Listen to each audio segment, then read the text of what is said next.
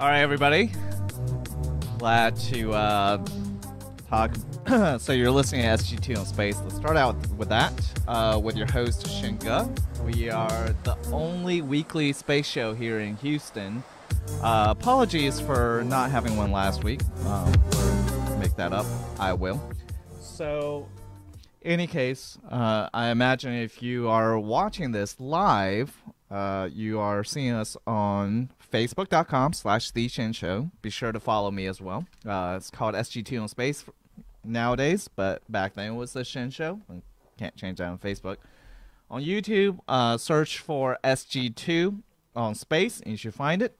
Or you can go to, if you're, like I said, if you're watching live, we are a1.com, which is a website for Action One Media Group, which is where I'm sitting right now in the Action One Media Group studio.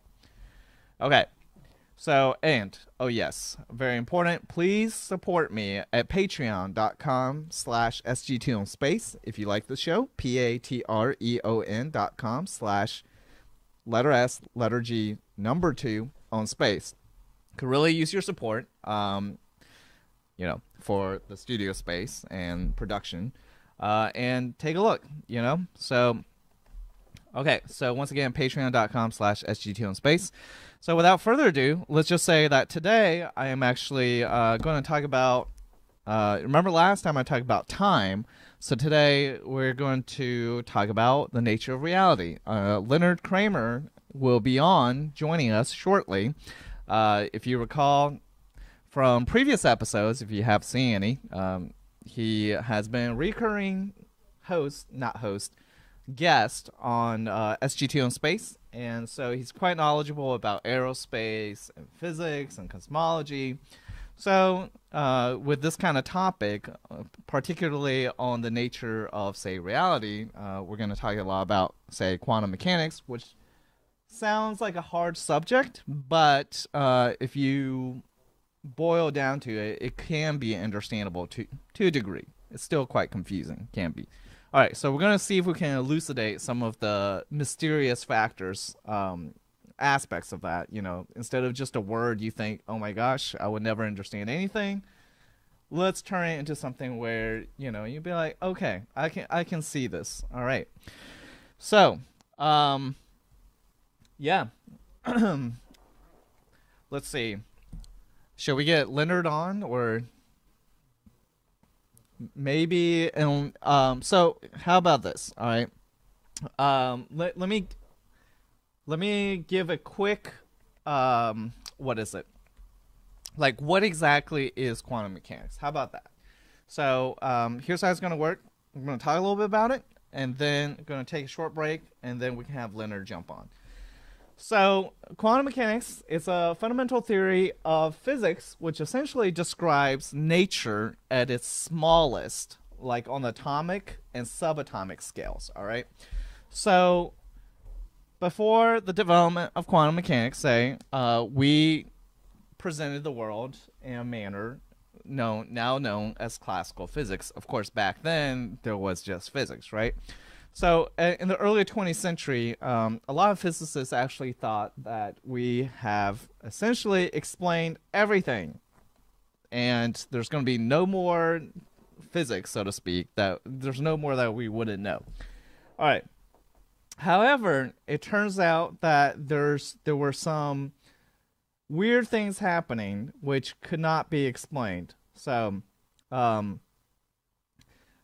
first one... Well, one of them, is the Albert Einstein's photoelectric effect.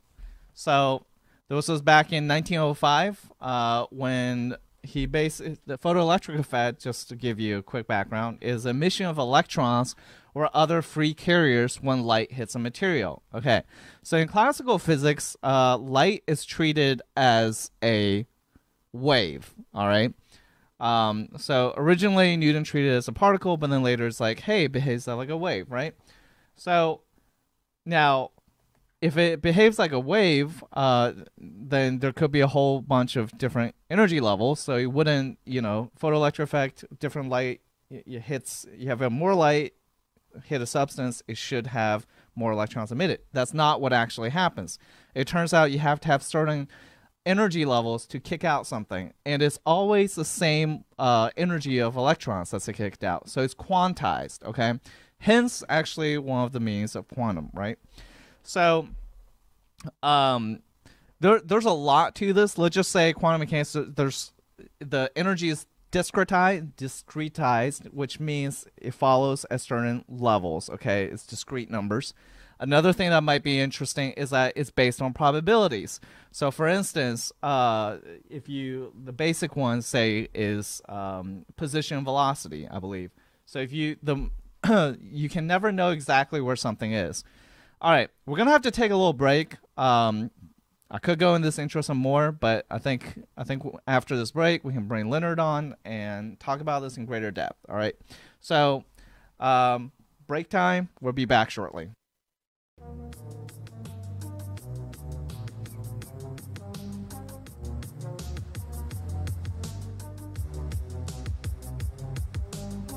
Okay, we're back. All right, so you're listening to SG2 on Space, and today we're talking about the hidden nature of reality, and particularly let's talk about quantum mechanics. So we have Leonard Kramer on. Leonard, can you hear me? Oh yeah, can hear you real well. How you doing? Hopefully you can.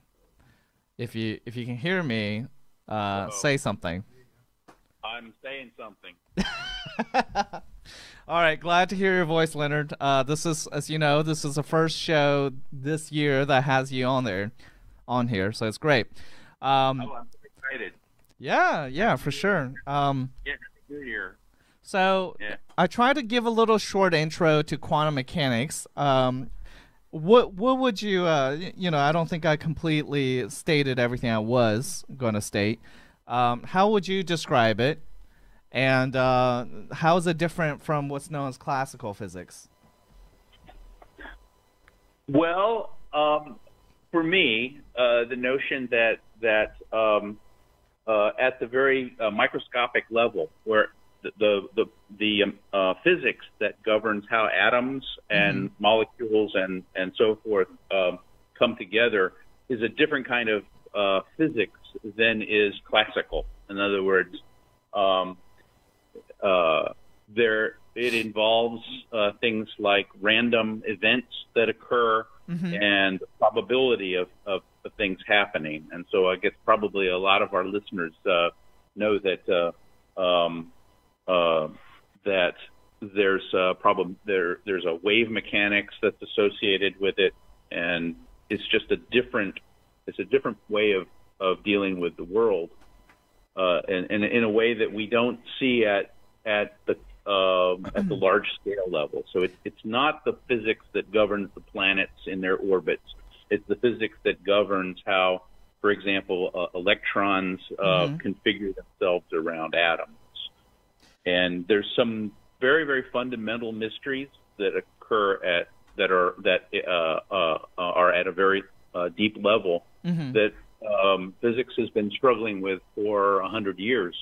So I'm going to briefly interrupt you and just say that so from what I've been reading, quantum mechanics incorporates 4 classes of phenomena for which classical physics cannot account.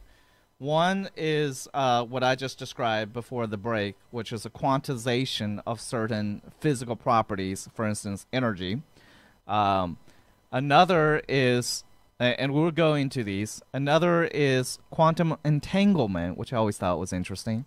The third is principle of uncertainty. And the fourth is wave-particle duality. Okay. So, okay, continue. Yeah, I would say that that's the case. The quantization really is a quantization that you're referring to is really a special case that occurs with bound systems. But generally, the issue has to do with uncertainty Mm-hmm. All of this was worked out in about the first quarter of the 20th century by people like Heisenberg and Schrodinger and Einstein. Leonard, can you describe the uncertainty principle a little bit? That's quite different from classical. So what we've come to conclude is that if you have the knowledge of the position and the velocity Mm-hmm.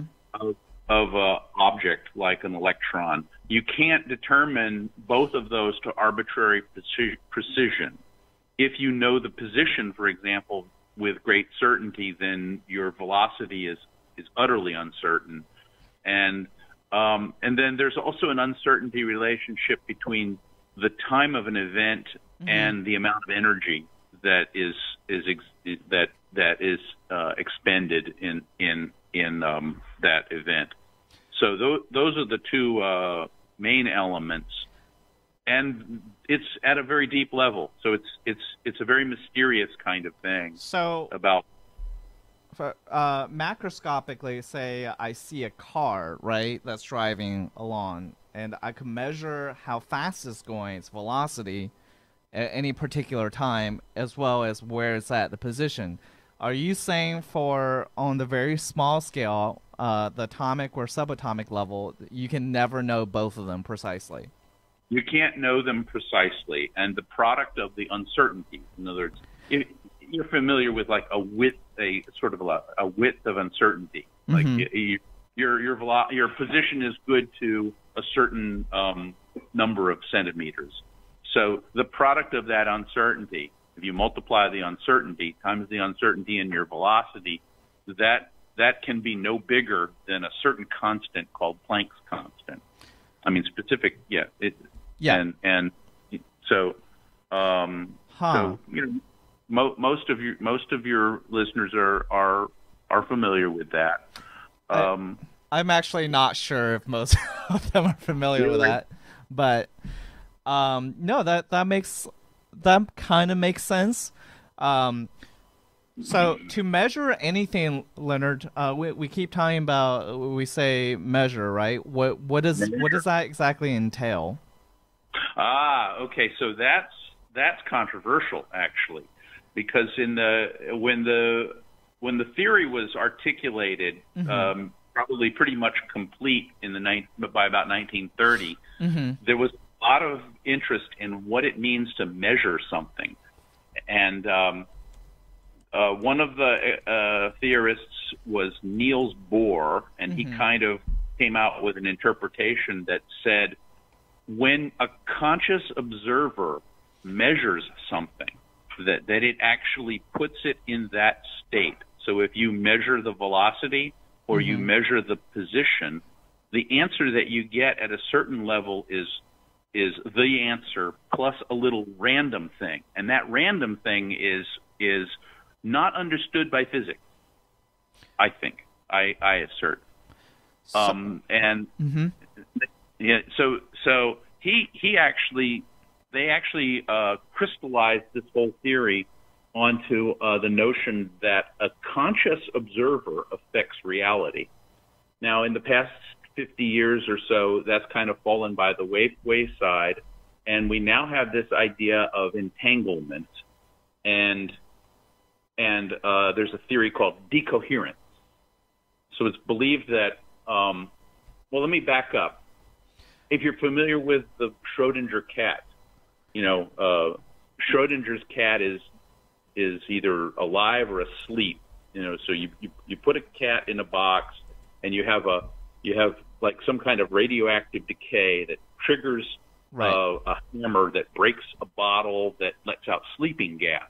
So the radioactive decay is determined by quantum mechanical probability. We Mm-hmm. can't tell you when it's going to decay, but it triggers a switch that then breaks a bottle and releases some sleeping gas, and the cat is either asleep or alive.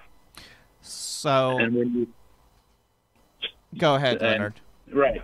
So what's actually happening, what's actually believed to be happening, is there's a series of decoherences. In other words, when the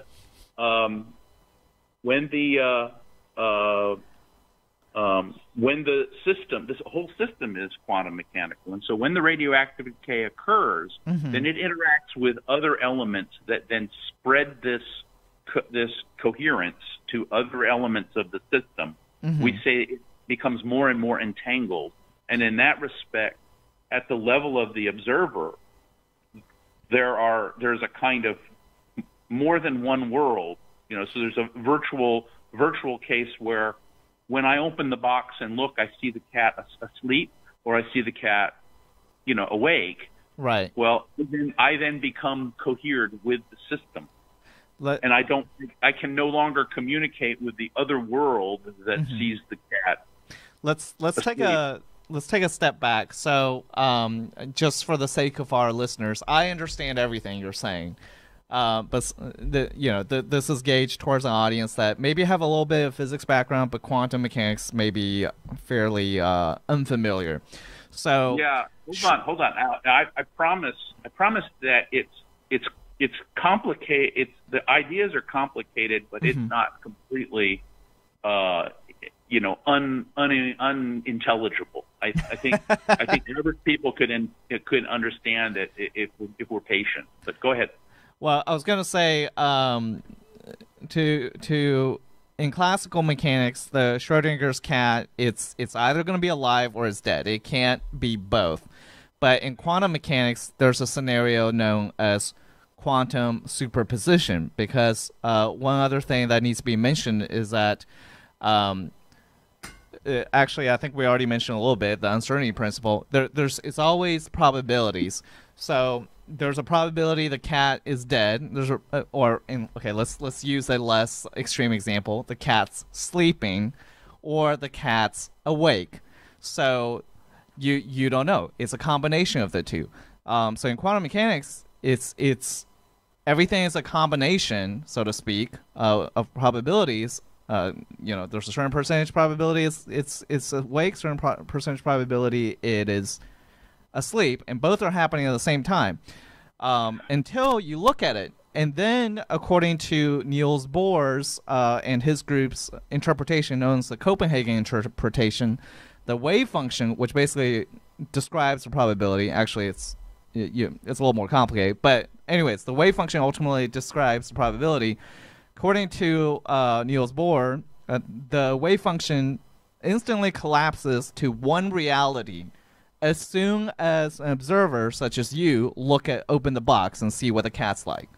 Now, this presents an issue because why is the wave function collapsing, and how does the measurer, the observer, even affect the state? Like, why is it doing that?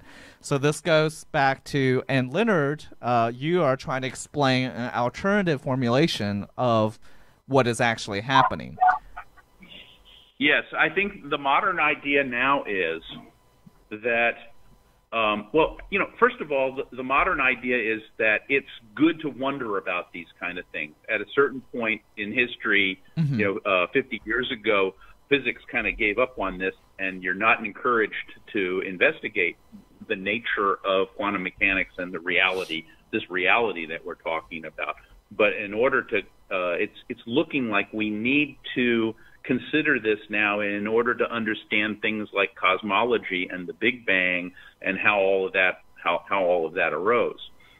But the notion about the quantum mechanics and this idea of the measurement, the idea is that the Schrodinger equation, which governs the dynamics of the wave function, actually governs the evolution of an infinite number of worlds that are all progressing at the same time, and we're in one of the worlds. And so the notion that the cat is asleep or awake occurred way back when the hammer broke the bottle. So when the hammer broke the bottle, the world split into multiple potentialities that the wave function dynamics predicts, and that we then become in one of those worlds, right? The other worlds exist in a virtual sense.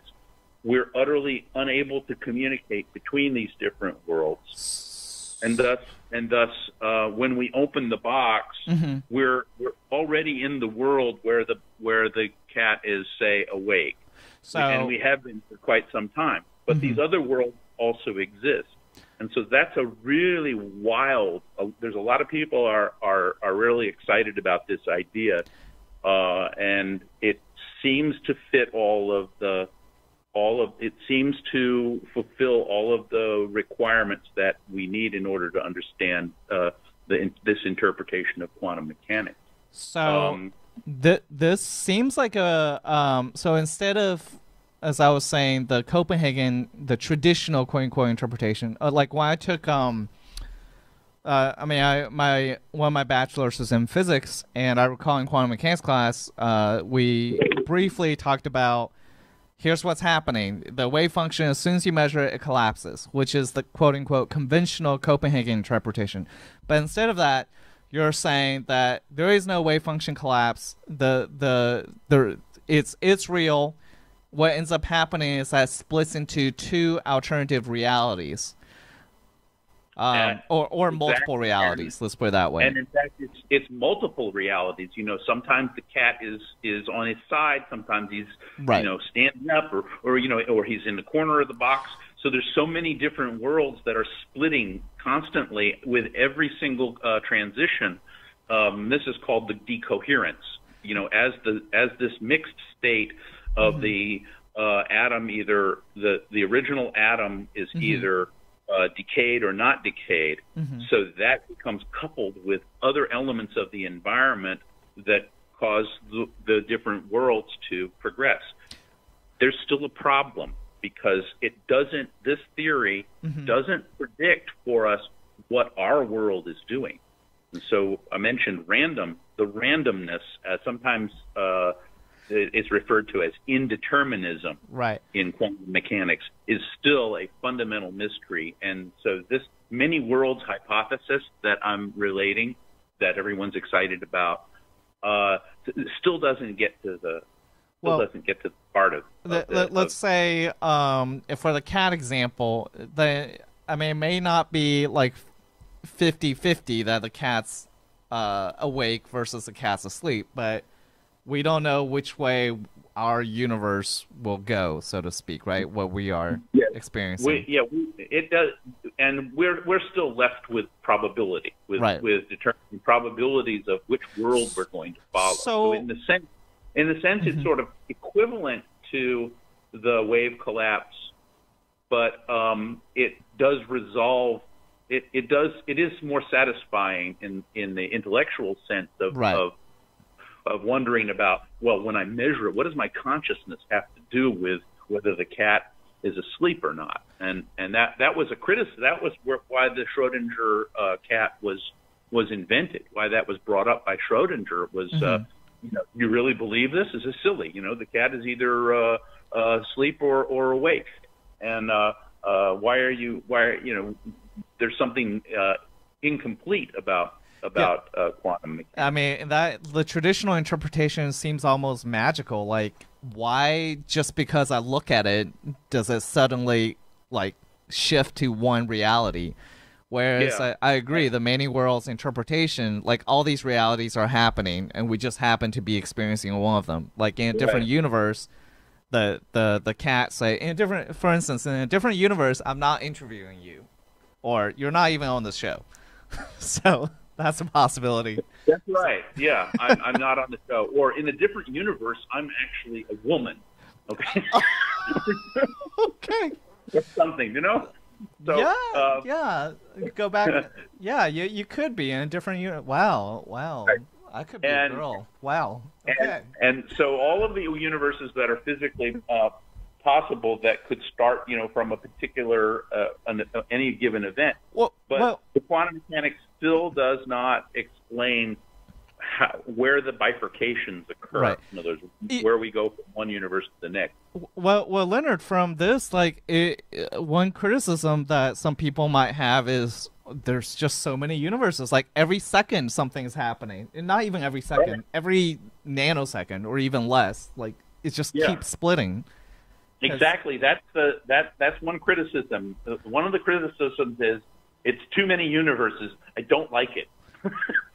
I don't know if that's a fair criticism. I mean, in that interpretation, there's almost like there could be an infinite number of universes, and we just keep bifurcating. Now, my question here is: at one point, if we go back, like we're talking about cosmology, going back to the Big Bang, it would seem like in that initial Big Bang there was only one universe, and then it just suddenly started splitting. Go ahead. Yeah, that's what it would seem to be happening. Now, the thing about it is that the interesting thing about the quantum mechanics is at the time of the Big Bang, then we're talking about all of the matter in the universe, or all of the substance, energy, matter, substance of the universe is necked down to a single point in space-time, which is unimaginably dense and so forth. And so the quantum mechanics, we'd like to have a theory that would unify quantum mechanics and gravity in that case, and also the other forces that are causing this to occur. And that's still utterly not understood. However, we do observe something called cosmic microwave background, which I think we've talked about before. And we did. It has some fine granularity. This is the image of the universe at about 380,000 years after the Big Bang, when it became apparent. And there's a certain granularity that's seen. You know, there's little structures, a very fine structure, and it's related to quantum fluctuations that occurred 13.8 billion years ago when the Big Bang occurred. And so it's almost like there's a kind of cosmic photograph of the universe that's frozen in time, and we see it today. So we see quantum mechanical things that we usually associate with microscopic or atomic scale things going on that are happening across the width of the universe. You know, it's mind-boggling. I mean, it's just an incredibly fantastic idea, and so we know a lot about what happened in the early beginnings of the universe, because we understand that physics very well, but we don't understand it well enough at the point where gravity and quantum mechanics come together. We don't have a theory for that yet. I think that's known as quantum gravity. Now, quantum mechanics can explain the other three fundamental forces, from what I understand: electromagnetism, strong force, and weak force. Well, quantum mechanics is a probabilistic theory that talks about, how transitions occur. The field theories of these different forces really is kind of a separate theory, that particles are waves in fields that permeate of the universe. But yes, the quantum mechanics governs the transitions that occur, the reactions that occur, and fundamental to it is indeterminism. In other words, there's dice being rolled. The universe generates random numbers. Right. Hey, I know we may have briefly mentioned this, but I thought one thing I always thought cool was quantum entanglement, where can you explain a bit about that? And I think Einstein had an issue with it because it allows faster than light communication.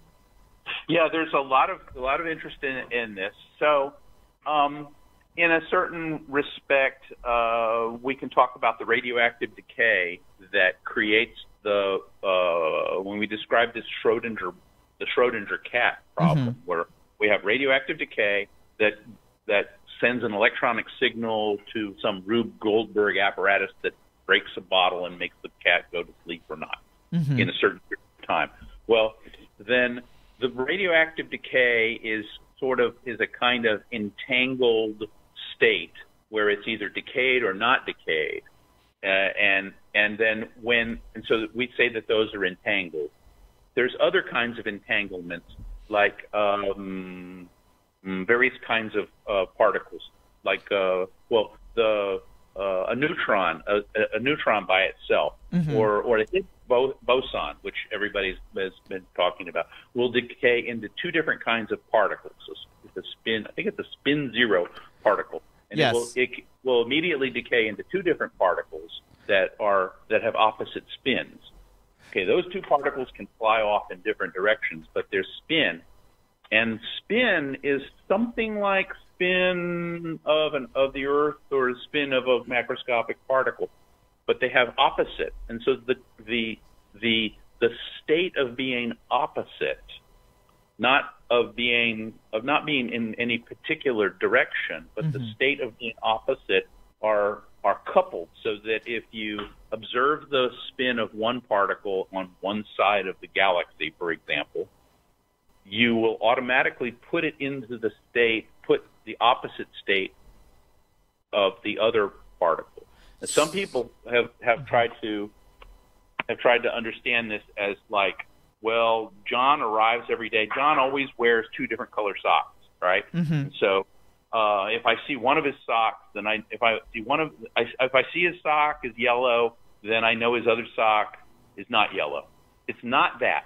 It's not that kind of correlation. It's a correlation that occurs at the entangled wave function, which is related to the square of a complex probability. So it's close, but it's not exactly right. And if we do experiments with a whole population of entangled particles, we find that it doesn't follow that theory of, well, the sock isn't yellow. It's not that. It's more complex than that. This was actually, and so Einstein recognized this in 1935, and he said, this can't be right, because if I measure the state of the particle in one place, then it implies, the mathematics is telling me that the other particle instantaneously assumes this state. So I measure one particle and I observe it spin in a particular direction, then I instantaneously know what the state of the other particle is. And he said that can't be right, because hey, hey, I'm Einstein. I know about special relativity, general relativity, that things can't, that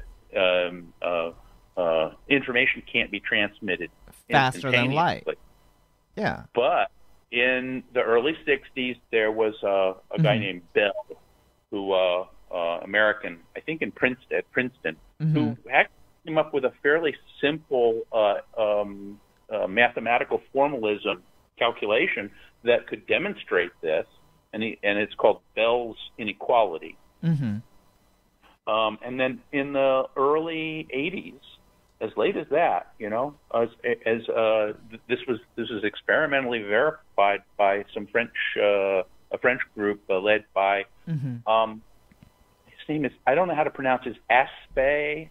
It looks like the word aspect. I'm not exactly sure how to pronounce his name, but Aspect, and he did apparatus and demonstrated without a doubt that Einstein's objection that this influence cannot transmit at faster than the speed of light was false. That in fact the world really is weird in that respect.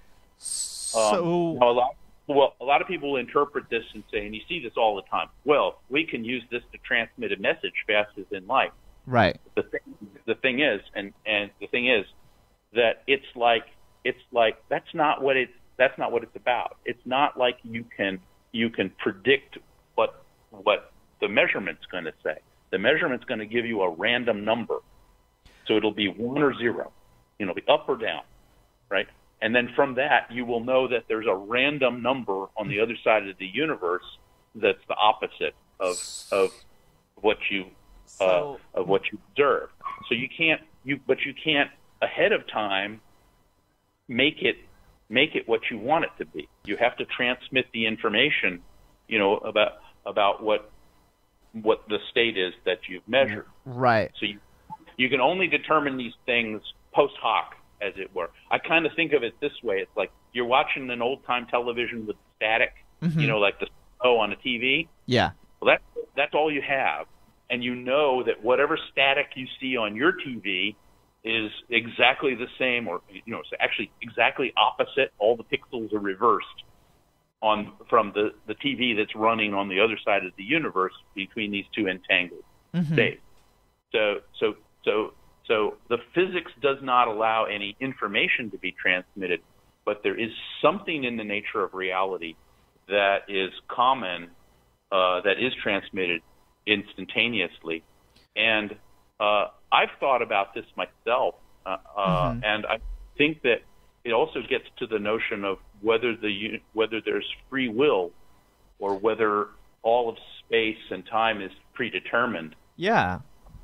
See, one way to explain the static being the same in the two universes is that the static already exists before we observe it. In other words, so all of space, if you imagine a model of the universe, space-time, and all of the universe as existing all at once. In other words, from the beginning of time to whatever we want to call the end of time, all of that has already been determined, right? And we're just experiencing a journey through that manifold. And certainly quantum mechanics admits that, and it also explains the indeterminism. In other words, all the random numbers have been laid down throughout all of the past and future, and that they're related in that way. So now that really is going to blow people's minds, because it's almost like the idea of free will is something that philosophers and theologians have talked about for forever, and so there is some little glimmer of theoretical, or actually observational evidence that indicates that maybe we do not have the free will, and that our journey is predetermined. That doesn't mean that we're not responsible for our actions, but because it still looks like we have free will. Well, I mean, the other thing I was thinking of is we talked about the many worlds theory earlier. So can't there be alternate, various infinite number of universes where, say, this information, like this particle is going, say, spin up and the other particle spin down, but if you look at a different universe, it's exactly the opposite? Well, the thing is, the Schrodinger equation is completely deterministic, and it describes a whole manifold of universes that are all progressing all at once at the same time. But and also in a certain Platonic, Plato talked about forms and virtual worlds and things like that 2,500 years ago. So in a certain sense, the reality that we have it exists. I mean, we're experiencing it. The other realities that are physically allowed also exist, and I've got air quotes around the word exist, right? Exist. They don't exist is not really the right word for them. They are, the many possible worlds are described by the quantum mechanical description, but we're only following one, and the quantum mechanics doesn't tell us which one we're in. Yeah, that is really intriguing. Leonard, unfortunately, for the sake of time, I am so sorry. We're going to have to cut it off. Do you have any more last sentence or two about quantum or the nature of reality? No, we're really in trouble now because of all that wild stuff we've been talking about. It's true. Okay, so all this stuff gets really weird, and we got all these theories. I know this stuff is explored, especially in the many worlds theory. I'll just add on here very briefly that it's explored in science fiction a whole bunch, different universes. Now, from what I understand, the difference is that in the sci-fi novels and film and TV shows, the universes somehow could interact with each other. Whereas, Yeah, exactly, that would make good science fiction if you can communicate with the other worlds. You know, Yeah. where I'm a woman. You know, Right. for example. Yeah. You know, something. I understand. So in a different universe, I will communicate with a girl version of Shen. That's great. Not that's going to happen. All right. So according to science, it can't happen. So can't communicate. All right. So we're going to have to cut it off. Thank you, everybody. This is SG2 on Space. You've been listening to The Hidden World, talking about quantum mechanics with Leonard Kramer. Thank you, Leonard, for being on the show. And be sure to join us next week. By the way, follow me, facebook.com/The Shen Show. Go on YouTube, search for SG2 on Space. Support me at patreon.com/SG2 on Space. And I will end it with this. I know we haven't talked about up there in a little bit, but look up because you never know what you will see. All right? Take care. Peace, it's Brother Atum Ra, and you tuned in to Action One Network.